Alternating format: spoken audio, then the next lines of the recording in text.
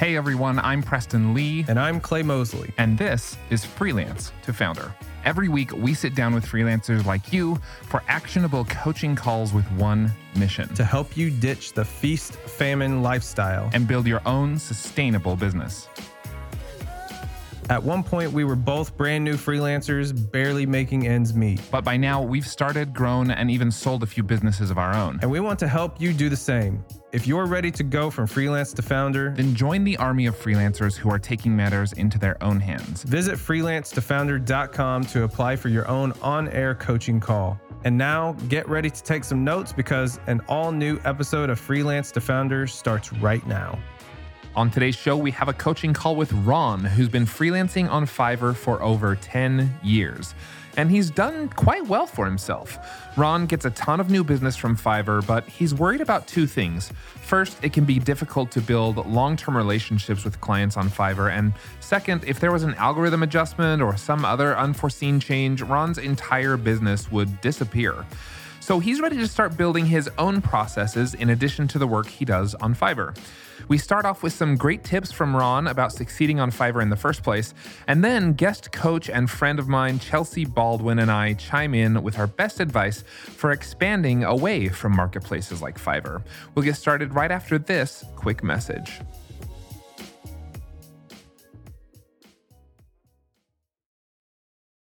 Whether you want to travel more or communicate better with international clients, you need to try Babbel. I've used Babbel's courses, and you can do the same in order to learn real-life conversation skills in a different language. Order food, ask for directions, or speak to clients without having to use translation apps. Right now, get 60% off your Babbel subscription. This is only for our listeners at babbel.com/freelance. That's 60% off at babbel.com/freelance, spelled BABBEL.com/freelance. Rules and restrictions apply. Hello and welcome back to another episode of Freelance to Founder. I'm Preston Lee with Millo.co and excited to have with me on the air today my friend Chelsea. Chelsea, hi, welcome. Thanks for filling in today for Clay. He's not able to be with us. Yeah, thanks for asking me to come. I'm excited to be here again. Yeah, absolutely. In just a minute, we're going to meet our guest, Ron. But Chelsea, before we do that, can you give the listeners, I know you've been on the show a few times before, but if anyone listening isn't familiar with you, tell us about your business, what kind of work you do, and really, really sell yourself here. Tell them why I love having you as a guest on the show. Yeah, okay. Well, my name is Chelsea. I am a copywriter. So my history is in writing, journalism, copywriting. I've just been writing online for over a decade now, and I transitioned that into freelance back in the last recession when it was hard to get a job, especially in print media. They just were not hiring. So I learned a lot about writing for the internet and how to use writing on the internet to help businesses meet their goals. So that has been my focus of almost everything I've been doing over the last 10 years, even though I've done like a handful of different things. So I have my own copywriting business at getcopypower.com. So I offer services there. I teach people how to write there, even if they're not writers, helping people understand how writing works with business on the web. Does that make sense? Yes, perfect. And I have turned to Chelsea a few times when I've wondered, like, how do I know we've had conversations about like, how do you convert one-time clients into like recurring revenue clients? I know you have a lot to share on that.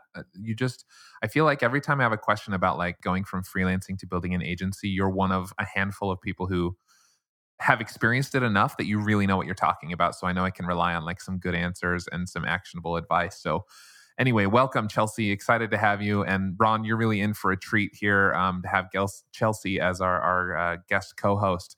Let's introduce you, Ron. We're chatting with Ron today from, I'm trying to remember, did you say from Boston?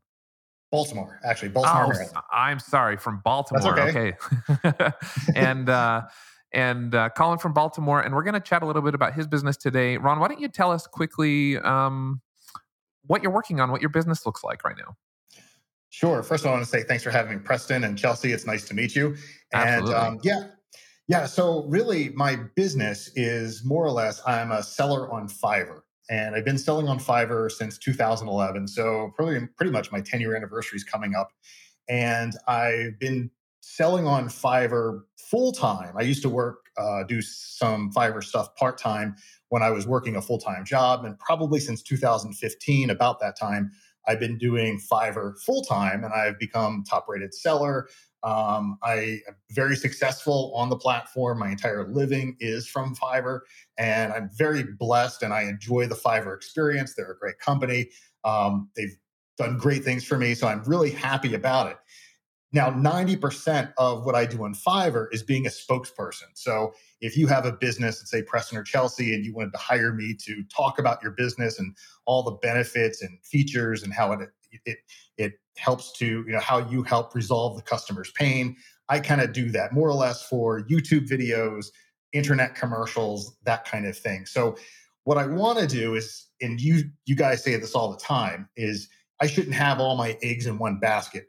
Fiverr's great, but if they were to get bought by another company and close down, or the algorithm changes and I don't show up anymore, my business crashes to the ground and I have nothing left. So I want to talk with you guys about how to transition from the platform that's Fiverr onto doing my own agency videos and those types of things. Okay, that's perfect. I think that's going to make for a great conversation today. I know there's lots of freelancers who are only using marketplaces, and you're right. Like that's a major risk. If you don't have your own autonomous system set up, you're right. All it takes is a severe algorithm change, an acquisition, some bad press about Fiverr so that clients don't use it as much. Now, I don't foresee any of that happening. I actually, for all of the bad hype that Fiverr gets, I actually really like Fiverr as a company. I think it's a great place to get started as a freelancer, to learn how to work with clients. Like there's a lot of upside to freelancer, but like you said, yeah, it can be really dangerous to have all your eggs in that one basket. So I'm excited to chat about that. Maybe before we do that, if you'd be okay with it, Ron, I know there are listeners who are maybe thinking like, wow, I was never able to get my Fiverr account off the ground, or I'm still struggling to get my Fiverr account off the ground. Like, do you have a couple quick pieces of advice for listeners who are in that stage where they're looking at you and going, man, I'd love to be a top seller on Fiverr. I'd love to do, make full-time revenue through Fiverr. Do you have any advice for them? I sure do. It's a great question. And I get this question a lot from various people who want to get into Fiverr and become that top rated seller and kind of make a living, because there's nothing beats doing your own thing and working on your own hours, that kind of thing. So basically, I would say the first thing is make sure that whatever service that you sell, make sure it's something that you like. Because I tried doing Fiverr with certain tasks and services that I didn't like, and it became abysmal. It was worse than working a job. So the first thing is make sure that the service that you have, you actually enjoy it. For me, it's video. I love doing video, and that's kind of the niche that I found. The second thing is if you're just starting, the best thing to do is to classify yourself as either top tier, premier, or try to, because you need to get more reviews. Because once you start getting juice on the Fiverr algorithm, and by juice, I mean once you start getting a sale, you start getting reviews, you start getting feedback and stars and all these other kinds of things, the algorithm starts to realize that you're someone who is doing a great job. So they start to push you out. So in the beginning, what I suggest is try to be extremely competitive. So if you're a logo designer, and logo designers it's flooded the Fiverr marketplace. But if you're a logo designer, try to not necessarily undercut the price, but add things that other people don't. So for instance, if there's two logo designers, one that has 5,000 stars and you're just starting, and you're both doing a logo for $100, maybe you do a logo for $100, but you do it in 2 days instead of 7, or you do 3 logos instead of 1. So really try to compete as best you can in that marketplace, either on price or value-added services with that no one else is delivering. The other thing I would say is this, and this is going to sound cliche, Preston, but customer service is what it's all about. Fiverr's algorithm, though they're very secretive about it, the general consensus is whatever it takes to make the customer happy, that's what they want. So that means responding to your messages as quickly as possible. Their statistic is 24 hours. I would do it in a lot less than that. They want to make sure that you're responding to customers. When someone makes an order and you want to deliver in 7 days, deliver sooner, because if you deliver sooner than the 7 days, that's a trigger to Fiverr that you're actually delivering better value to the customer. You're delighting the customer. And the more customers that are happy on Fiverr, that's what they want. It's better press for Fiverr. Right. And of course, they're going to give you the reward of better customer service. And, I would say that's the big thing. It's cliched, but really try to give the best customer service you can. Try to be overly delightful. I know that sounds crazy, but if someone messages you, try to really go out of your way and say, hey, it's great that you messaged me. You're going to have a great experience here on Fiverr. You're going to have a great experience with me. Let me know how I can help you. Versus, hey, how's it going? How can I help you? There's a big difference between the two. So long story short, I would say that those are if you're just starting, that's probably the way to do it. And one last thing I'll throw in there, Preston, is if you are just starting, this isn't really for seasoned people, but if you're just starting or trying to get the ball rolling, there's a place called Buyer Requests. And it's a great way to go in there and just try to bid on various gigs that people are, like someone will say, I need a logo design, or I need a video, or I need a landing page design. You can go in and bid on that. And that's a good way to start getting the ball rolling if you're really struggling to kind of make your name on Fiverr. I love that. I think that's all great advice. As more of an experiment than really like a long-term business strategy, I tested out Fiverr just to see if I could offer some services and what would come of it, what I could learn to share with the Millo audience or the podcast audience. And honestly, I could never get traction. So that last tip of actually seeking out opportunities and as opposed to waiting for them to come to you, because again, you're competing against thousands of freelancers in your same space offering similar products. It's hard to get a little bit of traction. So I love all of those. Exactly. Regardless. One last thing. Oh yeah, please. I can. One last thing is I will say this, and it just popped in my head, is the other thing, that strategy that I know new sellers have used is try to see if there's a service, someone else selling a service that's complementary to yours. So for instance, for me, if I were just starting as a video editor, maybe I would contact, now you can't do this a lot or else you'll get flagged, but send 2 or 3 messages a day to other sellers who have complementary services.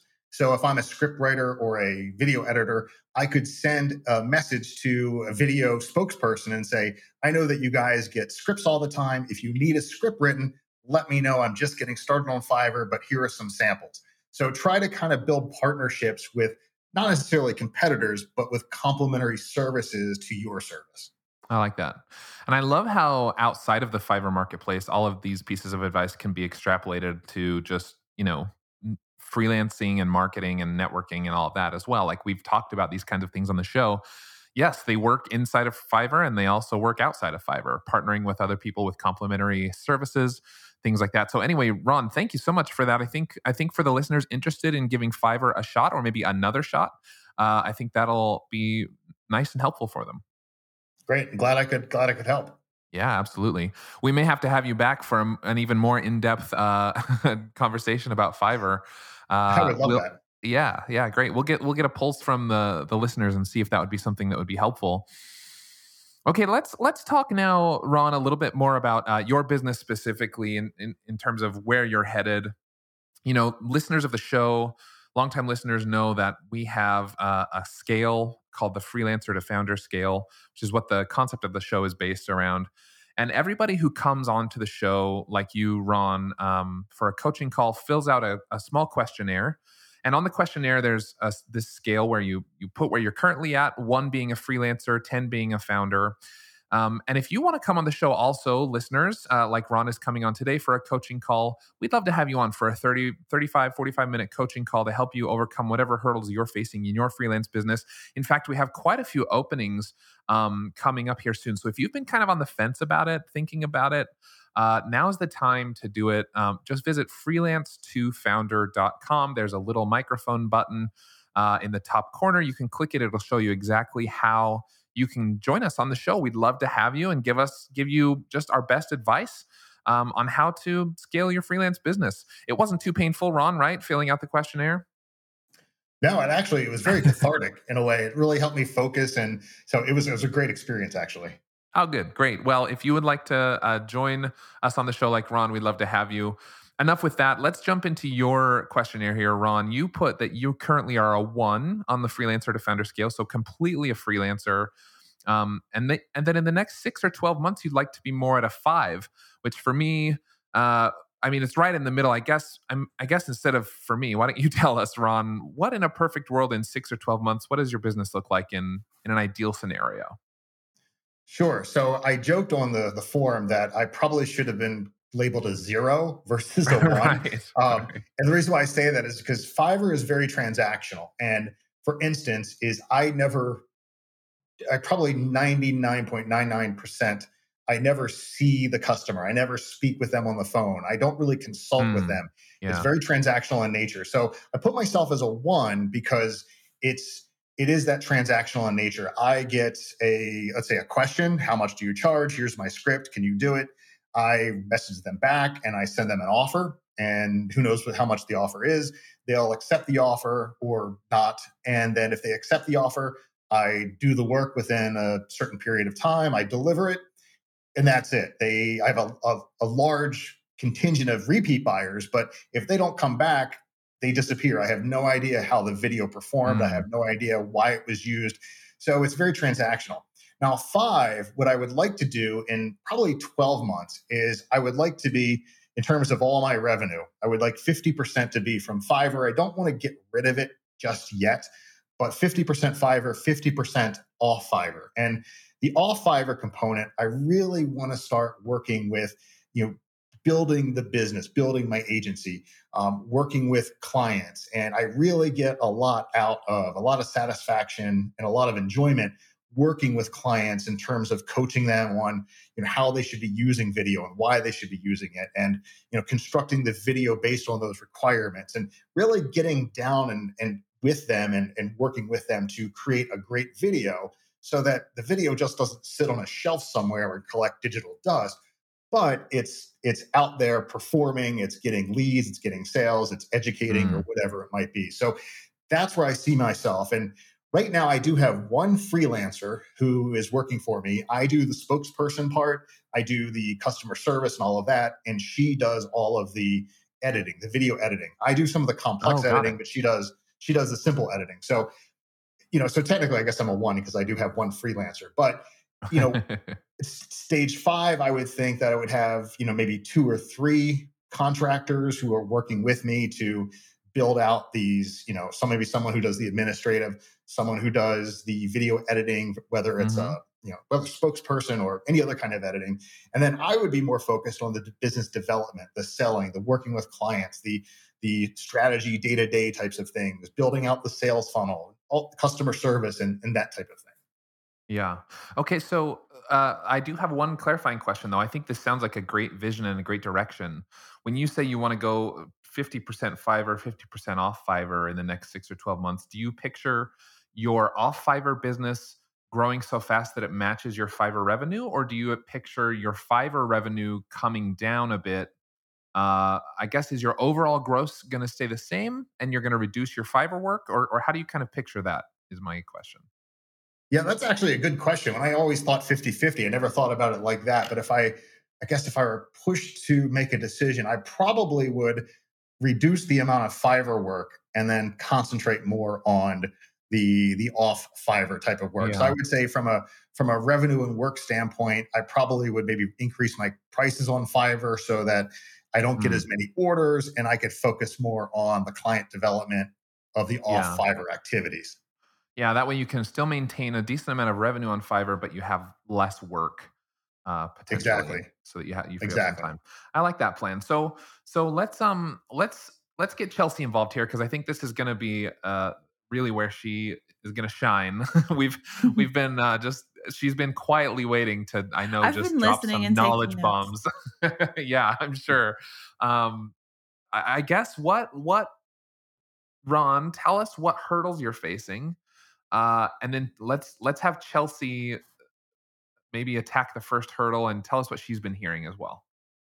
Okay, so I would say the first hurdle is not knowing exactly what to do off Fiverr.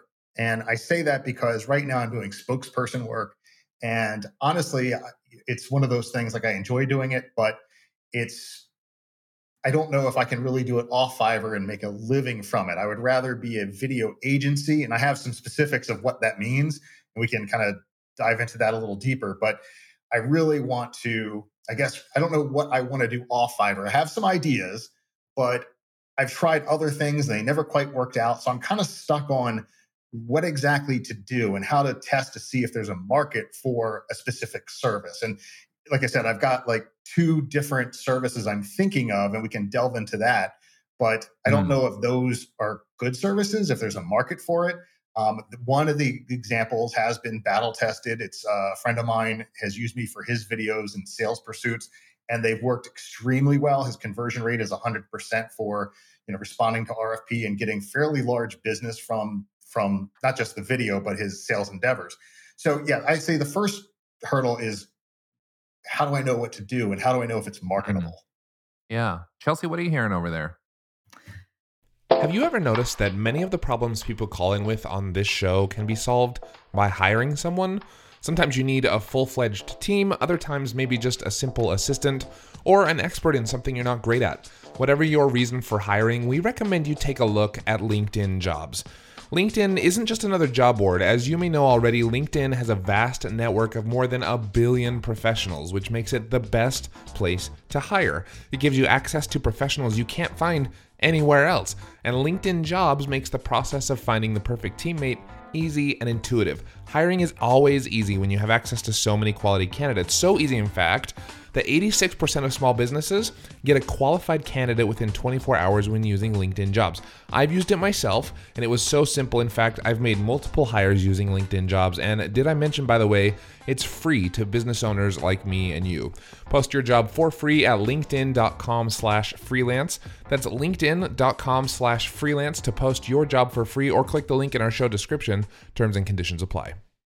Working from home is mostly great, but there are some days when I realize I haven't left my house or even my chair like all day. Have you been there? Getting outside to exercise or making a trip to the gym are just harder now that my office is just a flight of stairs away. If you're stuck in the same rut as me, then you should try Hydrow. That's HYDROW. With the Hydrow rower and 20 minutes a day, getting a full body workout is so much easier. Hydrow can work up to 86% of your muscles in just 20 minutes for an insane effective home workout. That's because Hydrow pairs the effectiveness of rowing with the power of technology to connect you with over 5,000 video trainings, classes, and workouts. And get ready to get out from behind your home desk, because after a few months of daily rowing with Hydrow, your partner's going to want to take you out for a night on the town to show you off. This spring, join the growing rowing community at Hydrow. Head over to hydrow.com and use code FREELANCE to save up to $400 off your Hydrow. That's HYDROW.com and promo code FREELANCE to save $400.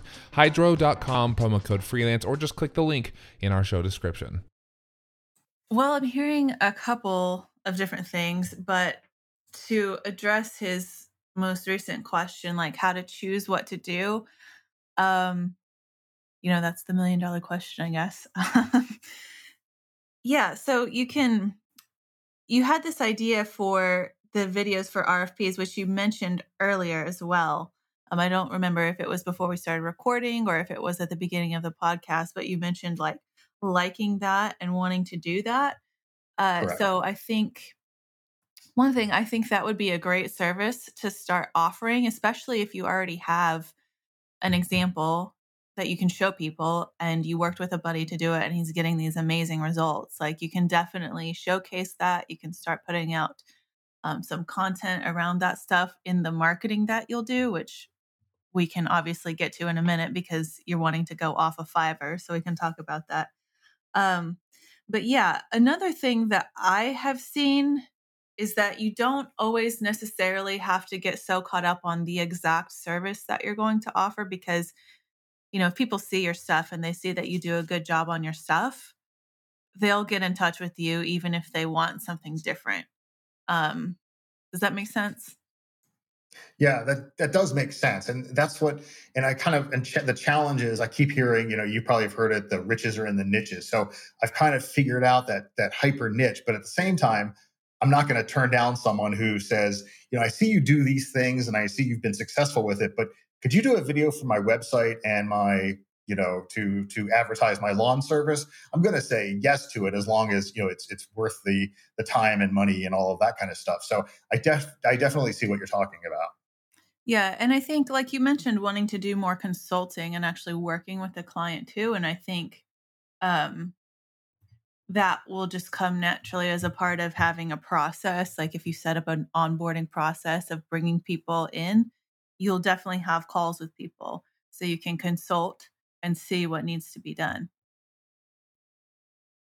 And that makes sense. And that's exactly right. That's what I really love to do. It's that consulting side. And I see that that's also the value add to everything, because there's so many ways that people can get videos online these days. And where I think I might differentiate myself is it's not just you tell me what to do and I do it, but I sit down with your sales force. I sit down with your sales team and I understand, okay, what are you trying to sell to this client? What are their needs? What are you trying to propose? And then working with them and showing them exactly what's possible, and then delivering them the video based specifically on their needs that they need, not just what they think they might need, if that makes sense. Yeah. I did an interview not long ago with a guy named Rob Allen, and he's a copywriter as well, like Chelsea, and he used our service Solid Gigs to find a few clients, and he had an amazing close rate with clients on Solid Gigs, like higher than most of our other users.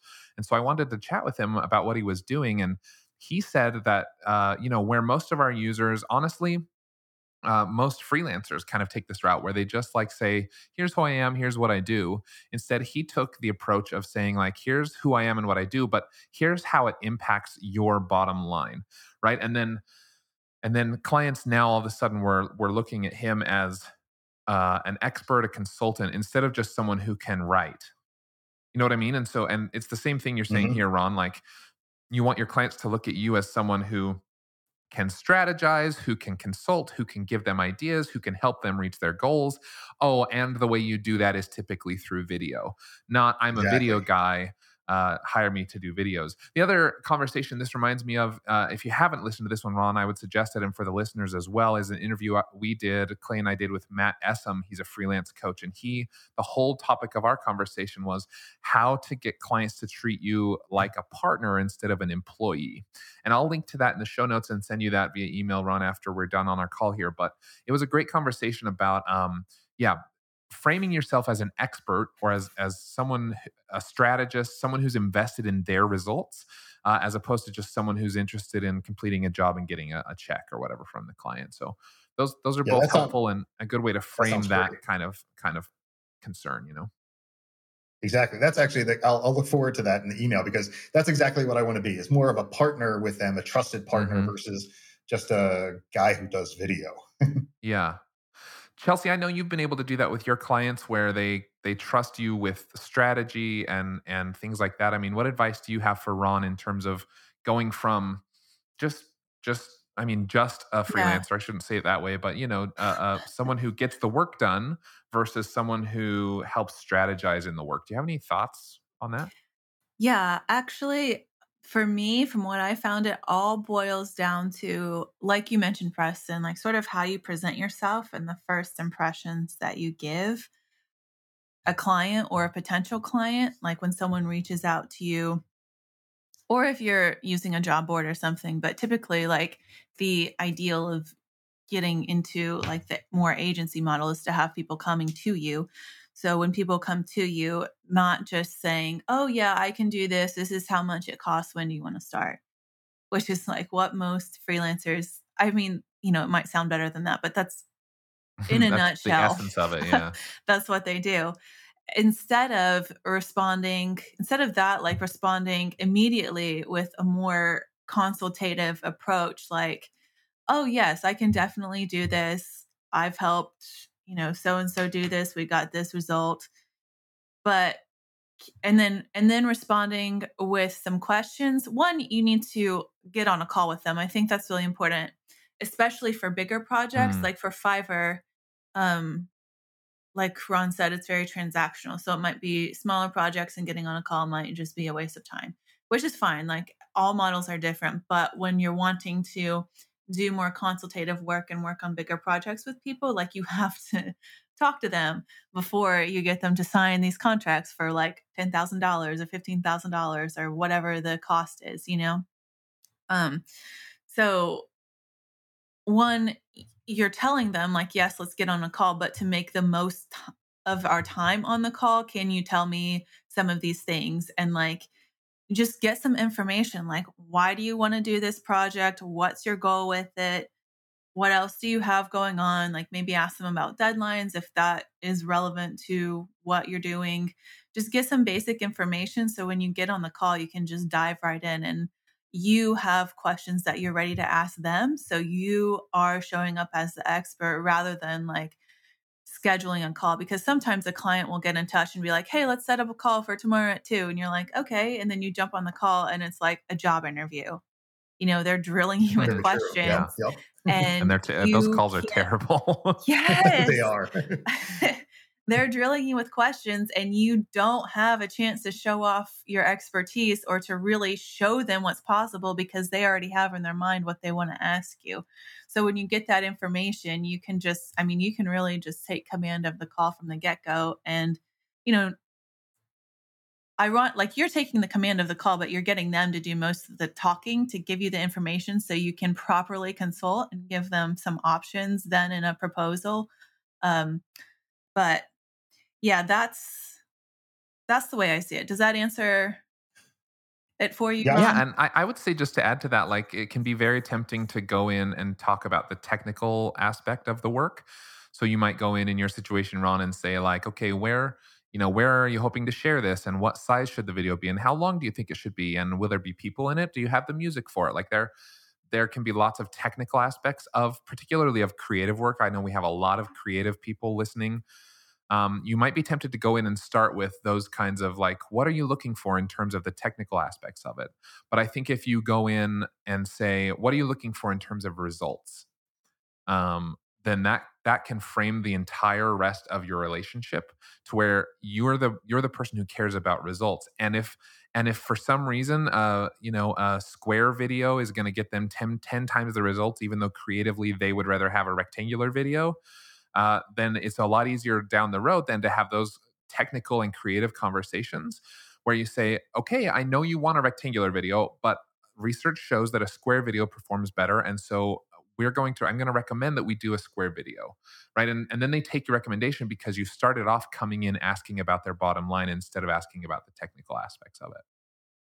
Yeah, that actually makes a lot of sense because one of the things, if you've ever heard of the author Stephen Covey, Covey, he says, always begin with the end in mind. So it's almost as if you're talking to the client, the prospective client, asking, okay, so what is it exactly do you want to achieve with this video?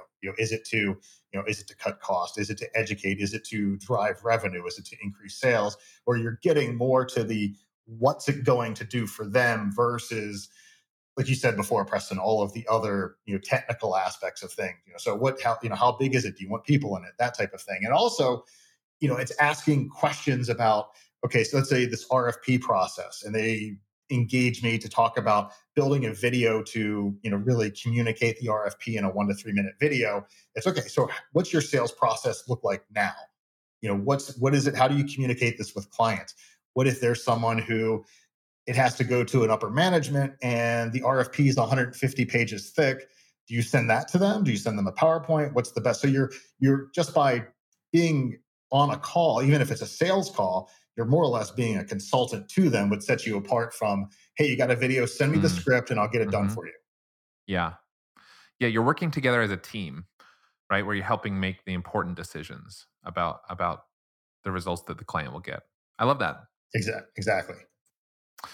Well, Ron, I think this has been good. What other maybe hurdles or questions do you have that Chelsea and I can help you with? Sure. I would say the next one, of course, this is the big question is, with this specific service, it's going out to salespeople, sales agencies, and talking to them and trying to to show them that a video is a great way to differentiate yourself from the competition, to really communicate to the client, to condense that dense RFP into something simple so it could be sent around to upper management who doesn't want to see a 150-page RFP. The problem I see it is that it's one of those things that most salespeople don't even know it exists. They may not even know they need it, but if they saw it, they would beat a path to the door asking for it. So I guess one way is how to not necessarily market, but communicate that effectively. And I know, perhaps it's delving into my current, base of people that I know, my current network, that type of thing. But beyond that, is there anything else you could suggest to really kind of market this kind of service or to get it out there and putting out content? And I'm just going to spit out social media. Is LinkedIn the best way? Is it Facebook? Is it, is it doing, pay-per-click ads? There's so many things. And this is where I get kind of confused and there's so many options out there. I kind of shut down and say, I'm not going to do any of it because I don't know what to do. Yeah. Well, I have a few thoughts, and then we'll toss it over to Chelsea. I think this is a very common issue. My first thought, though, is a concern that I maybe have with the product offering, and that is, if people don't know that they need it, it's not that you can't sell it, right? The famous, almost cliche at this point, Steve Jobs thing is like that he basically built things that he knew people wanted, but they didn't know they needed until they saw it or something like that. It was much more eloquent, but basically, people didn't know they needed an iPhone until he invented the iPhone or whatever. And so, there is definitely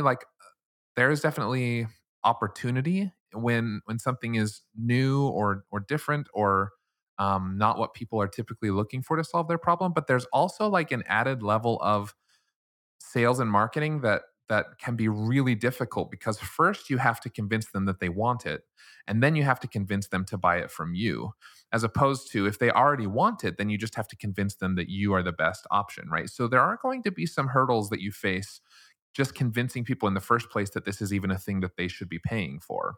Is that am I hearing that concern correctly?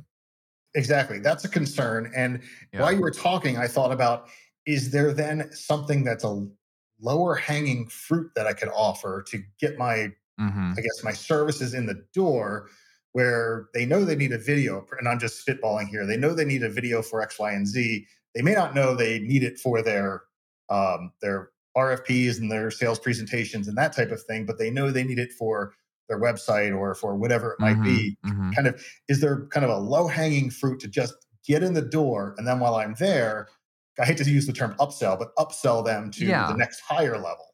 And there might be, to me though, those solve such different problems that I'm not sure the segue is clear enough to make sense. You know what I mean? Like, that's not natural. Yeah. In the one case, you might be talking like to the marketing team, and on the other case, you might be talking to, a sales team or a management team who's sending out an RFP. I wonder though if, like, it's not impossible to convince people of something they don't know that they want. You just have to, I think, get really clear and succinct on the messaging. Like what would be really, in my opinion, would be really perfect would be like a statistic that's like, paper RFPs get, or video RFPs get 100 times more candidates, or get or find their candidate 10 days faster, or whatever. Like, if you could figure out some statistic, maybe by experimenting with a few clients for a little cheaper, or some way to like measure some data and include that in your marketing, like that, I think could be an interesting way to go. But I think you just have to be aware there is going to be that double level of marketing and sales. You have to first convince them that it's a good idea, and then second, convince them that you are the right fit for it.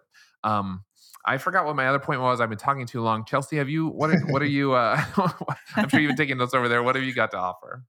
Yeah, well, just as far as getting clients, like that's one of the things I really like to really dive into with people. And like you mentioned some social media networks, Ron, and I am such a huge fan of LinkedIn, just because it's so easy to gain traction over there. It's very easy to share content.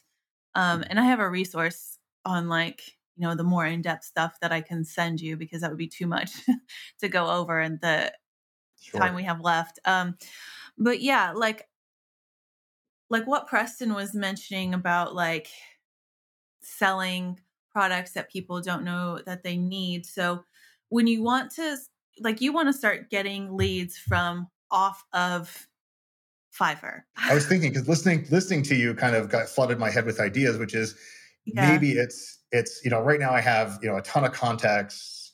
Luckily I've been for the past 6 months trying to nurture LinkedIn. I haven't posted anything, but I've been trying to nurture it, getting recommendations and those kinds of things. So I was thinking that if it could be a matter of education, where it's putting out content talking about, kind of to dovetail what Preston said, was if I could find a statistic on the use of video versus paper RFPs, or using video in high value projects, $100,000+ or more, and start putting out content and then educating people about it. And then, of course, going out and trying to invite members to what's it called? It's not called friend. I can't remember what it's called. You don't friend people on LinkedIn. Connection to connect with people who are in my target market, and then start to kind of educate them passively through my feed. And I even go live a few times. I'm good on video. So while you were talking about that, I'm thinking that might be a good way to just start the education process. Well, I have a question then, because I was looking at your LinkedIn profile before this, and I saw that you didn't really have a lot of activity. Like, you did something like 2 weeks ago and 1 month ago, but like, how have you been nurturing it? So good question. By nurture, I meant I am making connections on LinkedIn with different people that I know who are second tier, third tier, as well as for clients who I've had either on Fiverr or off Fiverr, asking them to write a recommendation and to to validate the skills that I have, to say that I'm good at spokesperson, I'm good at video marketing. So that's what I mean by validating. Like, for instance, 6 months ago, I had 0 recommendations. Now I have 18. And so, but I think, Chelsea, you're right. I have to start putting stuff out there, because that's the only way it's actually going to work. Yeah. So you're really building up your profile, and it feels like the next step is the nurturing, which is like connecting with people, offering value to people, posting things that are of value to people. Yeah. And I'll say, like, one of the best ways to get eyes to your own content when you start sharing it, and you could start like even sharing more generic content just about videos, and videos helping people sell things rather than this one specific thing. That's up to you, of course. But as an example, like, there's a guy who is a freelance writer that I've been connected with for years, and he started just as a generic freelance writer, and eventually just only got into the place of only doing case studies, and grew this huge agency business just around case studies.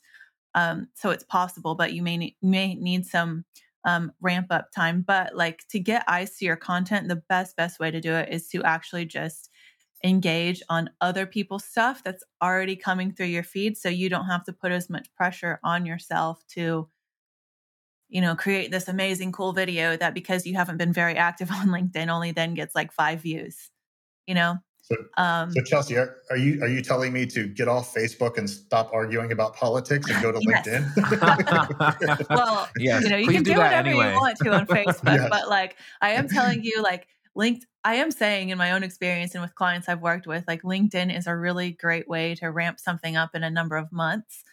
As far as getting in leads and referrals that you can start using, and sort of like, if you set up an onboarding process of someone becoming an interested lead into a client, that you can start leading people through that and start, balancing your revenue more from Fiverr to off Fiverr clients.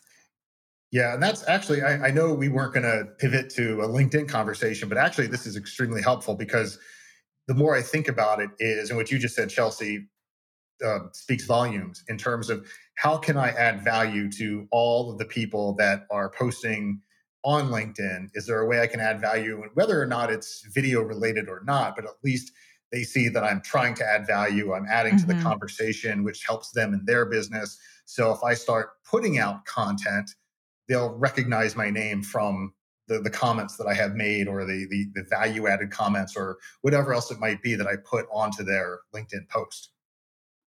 Right. Yeah. And LinkedIn, like, most people on LinkedIn are friendly, and like, it's, you get out of the platform what you put into it, which is like true for any marketing method. But, you have a business to business service. So that's why I mentioned LinkedIn. But yeah. Sure. And last question I have regarding, and Chelsea, since you kind of started to talk about LinkedIn, what's your feeling on, I guess, connecting with people who you don't know? Let's say maybe a second level connection is one thing, but let's say they're third level or you don't know them, but they seem to be in your target. What's your feeling on connecting with them? Because sometimes sending a blind connection feels a little odd, but do you have any strategies there? Well, my biggest thing with LinkedIn is to always try to start conversations and to always try to keep conversations going. So if you send a connection request, like some people are very precious and only want to like accept people that they know. But if you send a connection request, send a note with it and not, not one of those like copy and paste here, I'm here to sell you on a service kind of notes. No, not like Because that. those get deleted, but just something like you're looking over your profile, you find something cool that's interesting. It's really not something you have to overthink, like, oh, I saw you went to like this school or whatever, like something casual.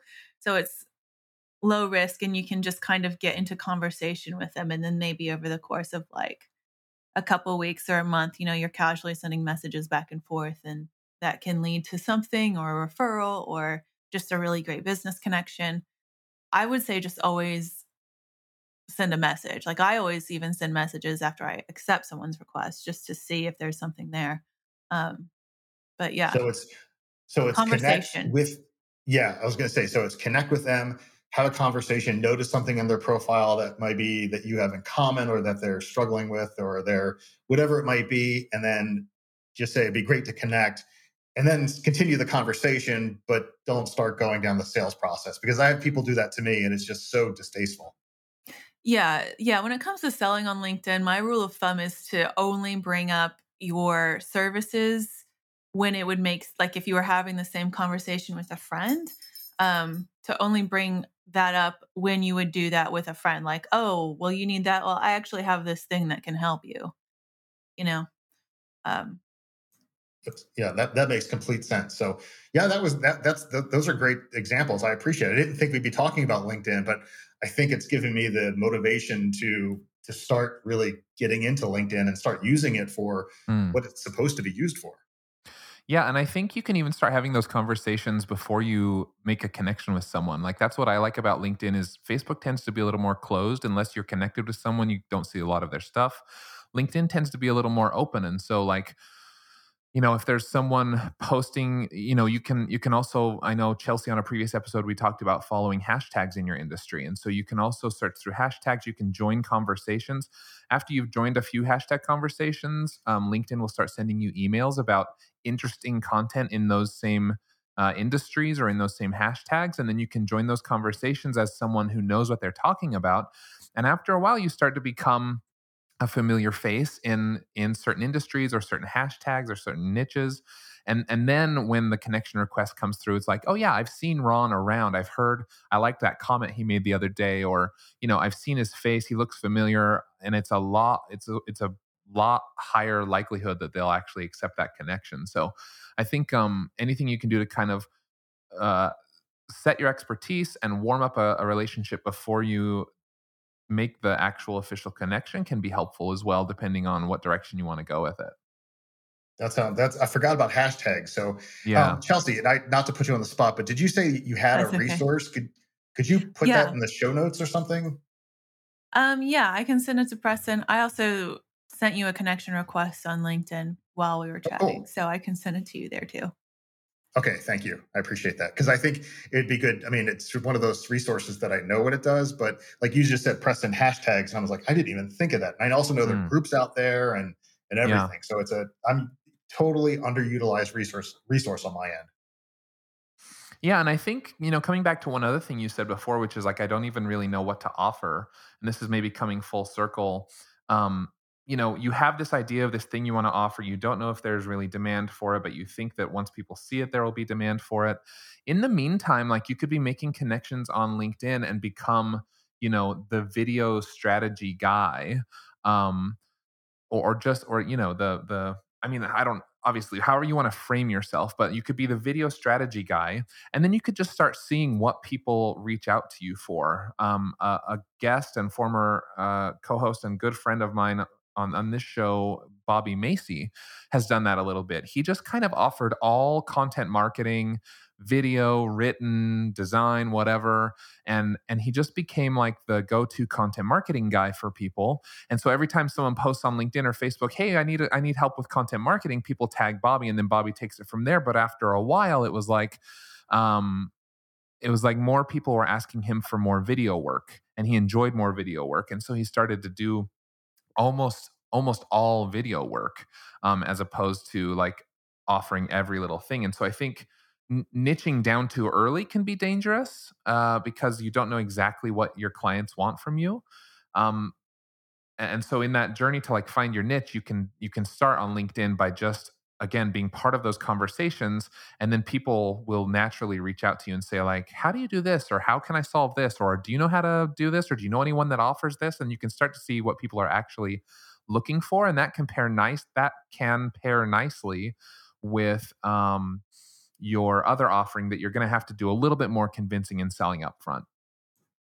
No, that makes complete sense. I love it. I'm taking furious notes. Thanks, guys. Cool. Well, we're about out of time, Ron. We maybe have, 3 or 4 minutes here left. Is there anything we've left off the table you wanted to bring up before we wrap it up?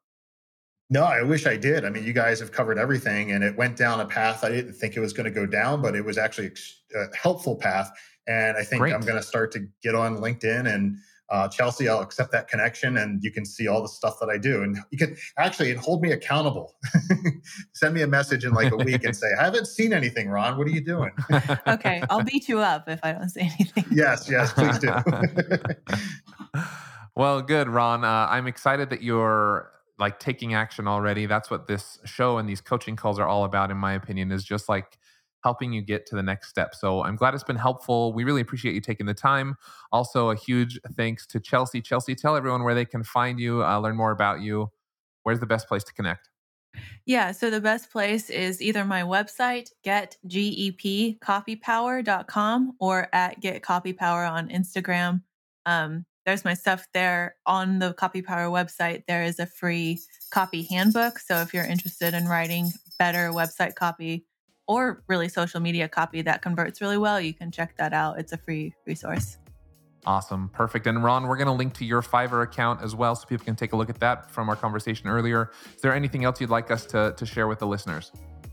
No. And if anyone has any questions about Fiverr, they'll have my account. So feel free to ask away. I always like talking about it. Fantastic. Well, thank you guys. Very much appreciated. It's been a great show. Thanks, Preston. Thanks, Chelsea. Okay. You're Take welcome. Care. Freelance to Founder is produced by the team at Millo. Visit millo.co to level up your freelancing. And Dripify, visit getdripify.com to become a bad A in business. Freelance to Founder is also part of The Podglomerate. You can check out more amazing podcasts at thepodglomerate.com. The theme music for this show was produced by Joaquin Carud. You can catch past episodes at freelancetofounder.com or by searching Freelance to Founder in your favorite podcast player. While you're at it, we'd love an honest review on Apple Podcasts, Spotify, or wherever you listen to podcasts. That's all for now. Until next time. See ya.